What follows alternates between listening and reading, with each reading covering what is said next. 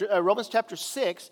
Romans chapter 6, verse 4. If you don't have your Bibles, we have the scriptures on the screen right behind me. And so Romans chapter 6, verse 4 says this. It's quite a well-known verse, but we're going to unpack that a little bit here today as we go along. So it says, Romans 6, 4. We were therefore buried with him, Jesus, through baptism into death, in order that just as Christ was raised from the dead through the glory of the Father, we too may live a new life. So that's going to be the verse that we're going to be meditating on here a little bit. But before we continue, I want to ask you a question. Have you ever wondered why people are fighting for everything these days? Have you noticed? Like, people fight over the dumbest things, people will fight over them. Is it just me? Have you noticed that? Like, I was looking online and trying to figure out why this is happening, and I went down this rabbit trail and realized that there's like a top 10 list of dumb things that people fight over on the internet, and it really gets bad. It gets like vicious. And so what I wanted to do this morning is that these crucial issues that are so important in life, that we could just kind of settle them here this morning. Sound good? We're going to vote, actually. We're going to vote, because I understand, digging your heels in for certain things that are war or politics, maybe religion, things like that are important. But I'm going to present to you, I think it's 8 things that people are seriously fighting over on the internet that are absolutely ridiculous. But I hope that we can settle those here. You guys good? You guys ready to vote? Okay. Number 1, pineapple on pizza. Okay. I'm going to ask you a question. So we're going to keep this orderly. So I'm going to say, those of you who think that pineapple should be on pizza, I want you to raise your hand. It should be. Okay. You guys are heretics. Okay. How many of you guys think that it should never be on pizza? See how divided this is? This is like half and half. Okay, next question. Toilet paper orientation. Okay. If you think it should be, so this side, if you think it should be this side, raise your hand. Okay. If you think it should be the other side, raise your hand. Okay, a few stragglers, okay. All right, the next question, we'll try to go through these quickly. GIF, how are you supposed to pronounce that? For those of you who think that it's GIF, raise your hand. For those of you who think that it's GIF, raise your hand. See how divided this is? This is crazy. No wonder people fight. Okay, next one. Star Wars versus Star Trek. Okay, so how many Trekkies do we have here? Okay, how many people like Star Wars? Okay, that was an overwhelming majority. All right, next one, and we're going to really fight over this next one. What color is this dress? Remember this one? Okay, is the dress white and gold? Raise your hand. White and gold. Okay, is the dress black and blue? Raise your hand. Okay. All right, next one, and we'll go through this one quickly because I know where you guys stand on this one. Flat Earth or round Earth? Okay. Please don't raise your hand if you're a flat earther. I will excommunicate you immediately. Okay, next one, Marvel versus DC. Those of you who are DC, please raise your hand. Okay, those of you who are Marvel, raise your hand. Okay, pretty divided. All right, next one, and this was probably the most important one, and I promise you I'll end with this. Some of you guys are new here, are we doing church here? Is this, what is this all about? Ketchup placement on fries. Are you supposed to dump them on the fries so if you dump them on the fries, raise your hand. Okay, if you dip the fries in ketchup, raise your hand. Okay, majority are dippers here. So, anyway, okay, round of applause for you guys. Good job. Thank you for participating. So while these topics seem trivial, there's these online fights over things that really don't make any sense, and we can have a good time over these. But the reason why I bring this up is that, remember last week I was talking about after the Protestant Reformation, the church sort of started dividing into so many denominations that it's really hard to keep track of everything. And so many of you may assume that the reasons why the churches were divided into so many denominations was because these issues were very, very important. But they really weren't. The issues that have divided the church over time has been issues of liturgy, music style, certain scripture interpretations, governance, finances, the Trinity, how much water you're supposed to use when you get baptized. And literally the church has divided since the Protestant Reformation all the way through our present period of time. And so the reason why I bring this up is because I was talking about the movement that we are a part of. So we're part of the Protestant Reformation. So we're Protestant. That's part of that. The Catholic Church was divided, Martin Luther, and then we went off into being Protestant. So that's who we are. But the reason why I bring this up is because we are part of a movement within the Protestant Reformation that talks about things that should bring us closer together and not so much divided. Because here's a question I want to ask you. When Jesus returns, how many churches is he going to return for? How many? One church, right? He's going to come back for his church. Okay, which church? The Baptist church? The Lutheran church? The Catholic church? The Presbyterian church? Which church is he coming back for? See, the reason why I say this is because I think that we see walls and divisions where God doesn't see any. In fact, Paul in 1 Corinthians says, is Christ divided? Is he divided? So if Christ isn't divided, why should we be divided? Jesus himself says in the prayer that he does in John chapter 17. So John chapter 17, verse 20 says this, my prayer. This is Jesus praying for us, by the way. He's praying for those who will believe, which is us. This is Jesus praying for us. He says this, my prayer is not for them alone. He's praying for the disciples. I pray also for those who will believe, which is us, in me through their message, that all of them may be one. Father, just as you are in me and I am in you, may they also be in us so that the world may believe that you have sent me. So Jesus is praying and he's saying, in the same way that we are united, I want for you guys to be united. I want you guys to be together. You see, the problem is when I read this verse, this is why it's so important, is that I think people, many of us probably think that the reason why some people don't believe our message is because there's some big doctrinal issue that they're opposed to, like the resurrection or salvation through faith or the Trinity or the deity of Jesus. Like we assume, maybe they don't believe because they don't necessarily agree with the things that we believe. But Jesus is saying here, he's talking about the power of unity. He's talking about what happens when a church comes together. He says one of the reasons why people don't believe is why? Because they see us divided. Imagine a guy who's been married 5 times. This guy has been married 5 times. And then the wife that he currently has, they're having all kinds of issues. And then that man who has all these issues is giving people advice on how to handle a healthy relationship. Like, I'm going to tell you how marriage works, man. And then you look back and you're like, who would listen to this? Like, he can't even get his current marriage together. Why would I ever listen to him?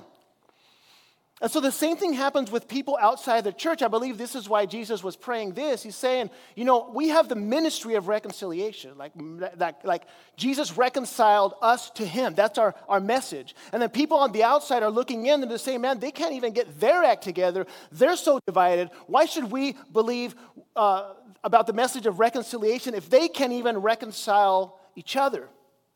And so the reason I bring that up is because we're a part of a movement. It was what I was talking about last week, the Restoration Movement. And I love that name, the Restoration Movement. And the Restoration Movement at its heart is not about finding the differences that divide us, but finding the common ground that unites us. The Restoration Movement is not about building walls. It's about building bridges. The Restoration Movement is not about digging our heels in, but about finding common ground. That's why we always say every Sunday, we're a church of wide open doors. Wide open doors. And I love that Jesus uses the illustration of the church in Ephesians chapter 5. He talks about the church being the bride of Christ and Christ being the groom. Remember we talked about that last week. That our relationship with Jesus is like a marriage, right? In a marriage. How many of you guys are married here? Many of you, right? Marriage, right? Okay. So how do you make a marriage work? Okay, one of the things that will allow for a marriage to work is that you decide, I'm not going to die on every hill. I'm not going to die on every hill. This is so important because when we talk about marriage and we talk about the church, and we talk about the love for one another, we have to come to this moment where we can say that our love for our neighbor is more powerful than our love for our viewpoint or our opinion or our angle. We have to love one another more than our position or the thing that we feel so strongly about. I got to love you more than that. And when we get to that point, we'll be able to understand a little bit more about what this movement is about and what we are called to be as Christians. You see, what does this mean? In the Bible, there are essentials. This is it's very important for us to understand. There are essentials, which are the things that the Bible explicitly talks about and demands. Things like the authority of the Scripture, things like communion, things like baptism. And there's a phrase that we use. It's called in essentials unity, in non-essentials liberty, but in everything love. So there's essentials. Like those are the things that define what it means to be a church. But there are so many non-essentials. There are things that the Bible doesn't talk about. And in those, there's love. So we have to be able to have conversations about these. So this phrase acknowledges that there will be moments when you will get stuck. This is important for us to understand. There are going to be moments where you're going to be stuck. You're going to be like, I don't think the Bible talks about this. Like you're trying to make a decision, and you're like I don't know. Like I don't know if the Bible talks about this at all. And the reality is this: everything that the Bible says, is true. Okay, but not everything that is true is in the Bible. Does that make sense? Before you kick me out? Okay. Everything that the Bible says is true. But not everything that is true is in the Bible. What do I mean by that? There are certain things that the Bible just doesn't address. It does not talk about science, technology, modern political systems, outer space, extraterrestrial life, psychology, mental health, social media. There's things in here that you're like, I don't know, it doesn't seem like the Bible addresses any of these things. And the thing is that some people will have the approach that if it's not in the Bible, that means that it's bad or you shouldn't do it. Okay? If it's not in the Bible, then you shouldn't do it. Okay, let me unpack that a little bit. There are churches that are non-instrumental churches, which means that there are churches that will not use musical instruments. And the reason why they won't use musical instruments is because they'll look at the book of Acts in the early church, and they're not going to find anyone that is playing an instrument. And so the assumption is, since it's not in the scriptures, then we should not do it. Okay? Now, the problem with that is it also doesn't talk about air conditioning. It also doesn't talk about chairs. It also doesn't talk about artificial lighting. It also doesn't talk about a sound system. And the Bible also doesn't talk about non-church stuff like modern medicine. Should we go to the doctor? Internet, air travel, food delivery, things that aren't in the scripture. And so the problem is that when we assume that the Bible doesn't mention something and we say, since it doesn't mention, then we shouldn't do it because there's nothing in the Bible that you can find that will say this, then if we assume that means no, that whole concept will break down very quickly. So what happens now is that is at the heart of so many church splits. And our movement says something very different.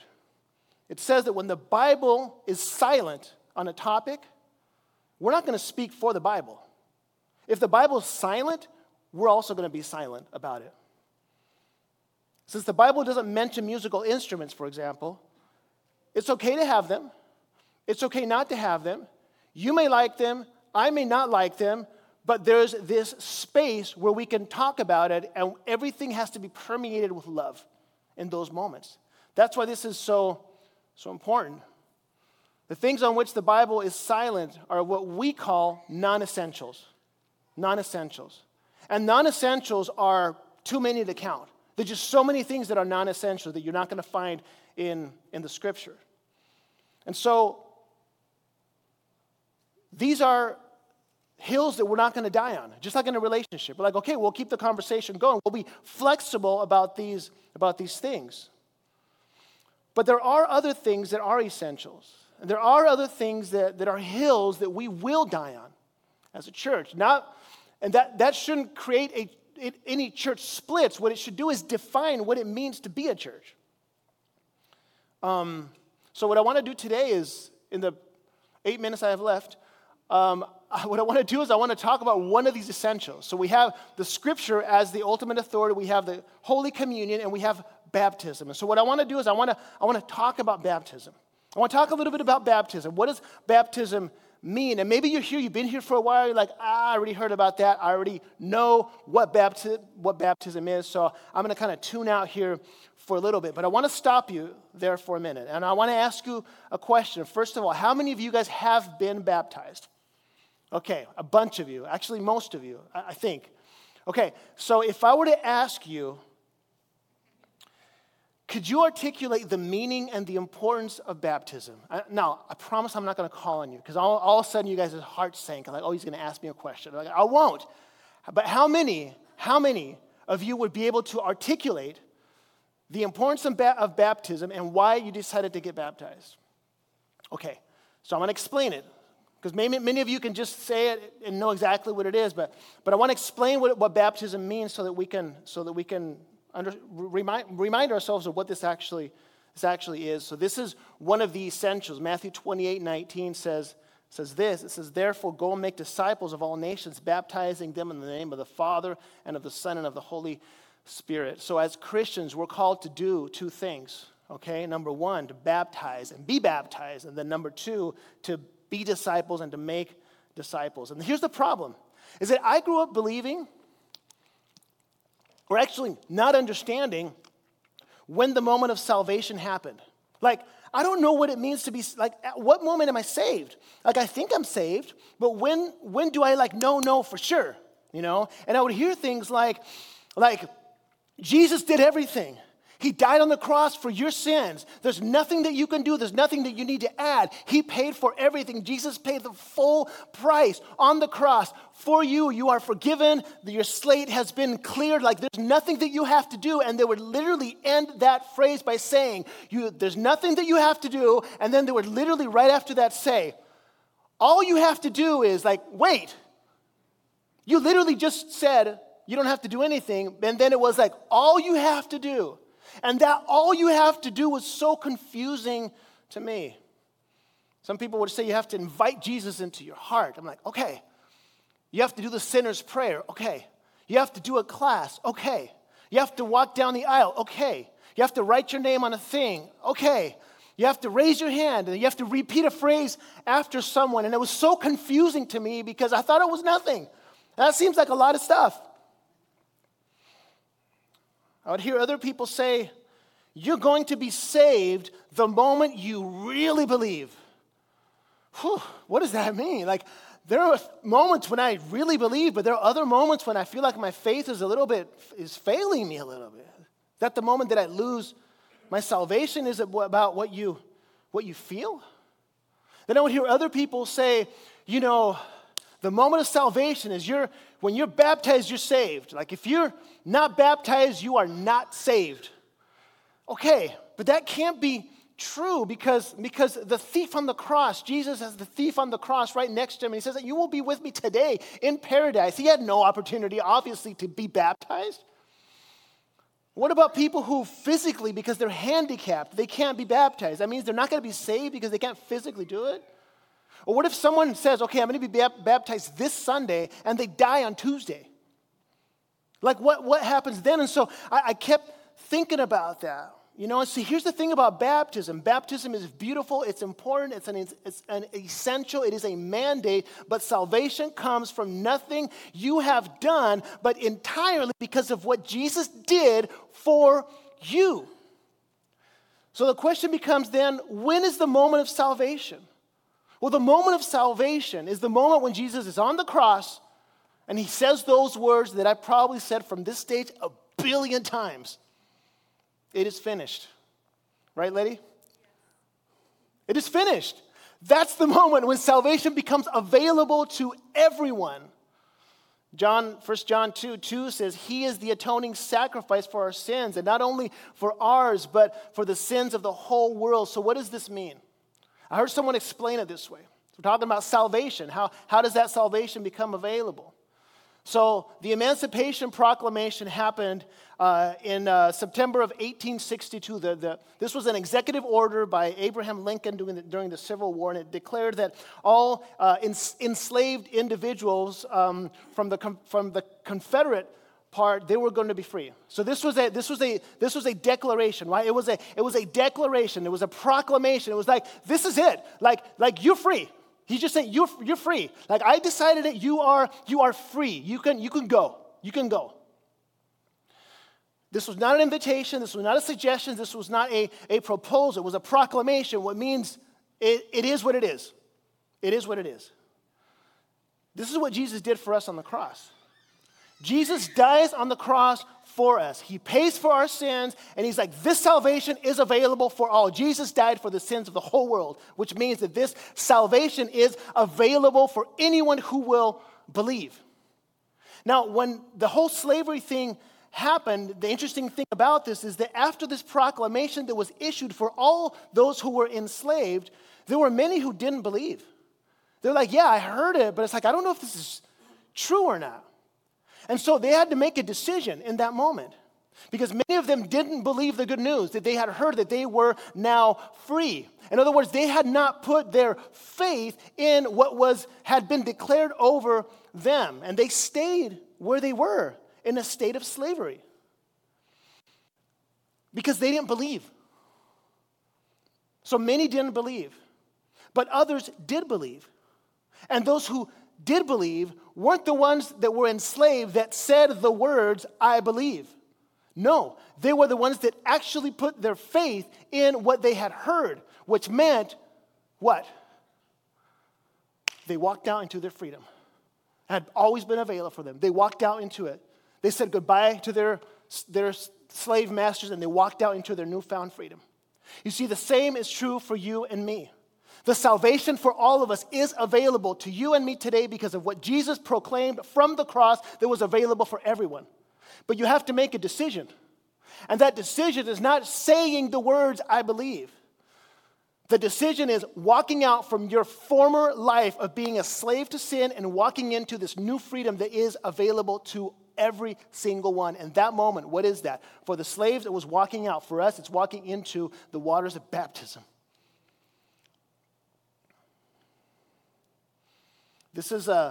Baptism is an outward expression of what you believe inwardly. So I'm gonna close with this. I'm gonna just say it here. Some of you guys are ready to be baptized. And I know that and here's the pushback that I always get. They're like, Pastor, I don't feel ready. And to me, that's a perfect sign. Because if you tell me, Pastor, I am ready, I got all my life in control, I got all my ducks in a row, I'm like, I don't think you're ready.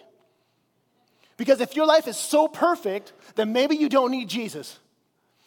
But when you say, I don't know, Pastor, like I know I'm a sinner, I know I need a Savior, that's exactly what it is. So you walk into the waters of baptism, not to because you cleansed yourself and now you're ready to be baptized, but you walk into the waters of baptism because you need Jesus to save you.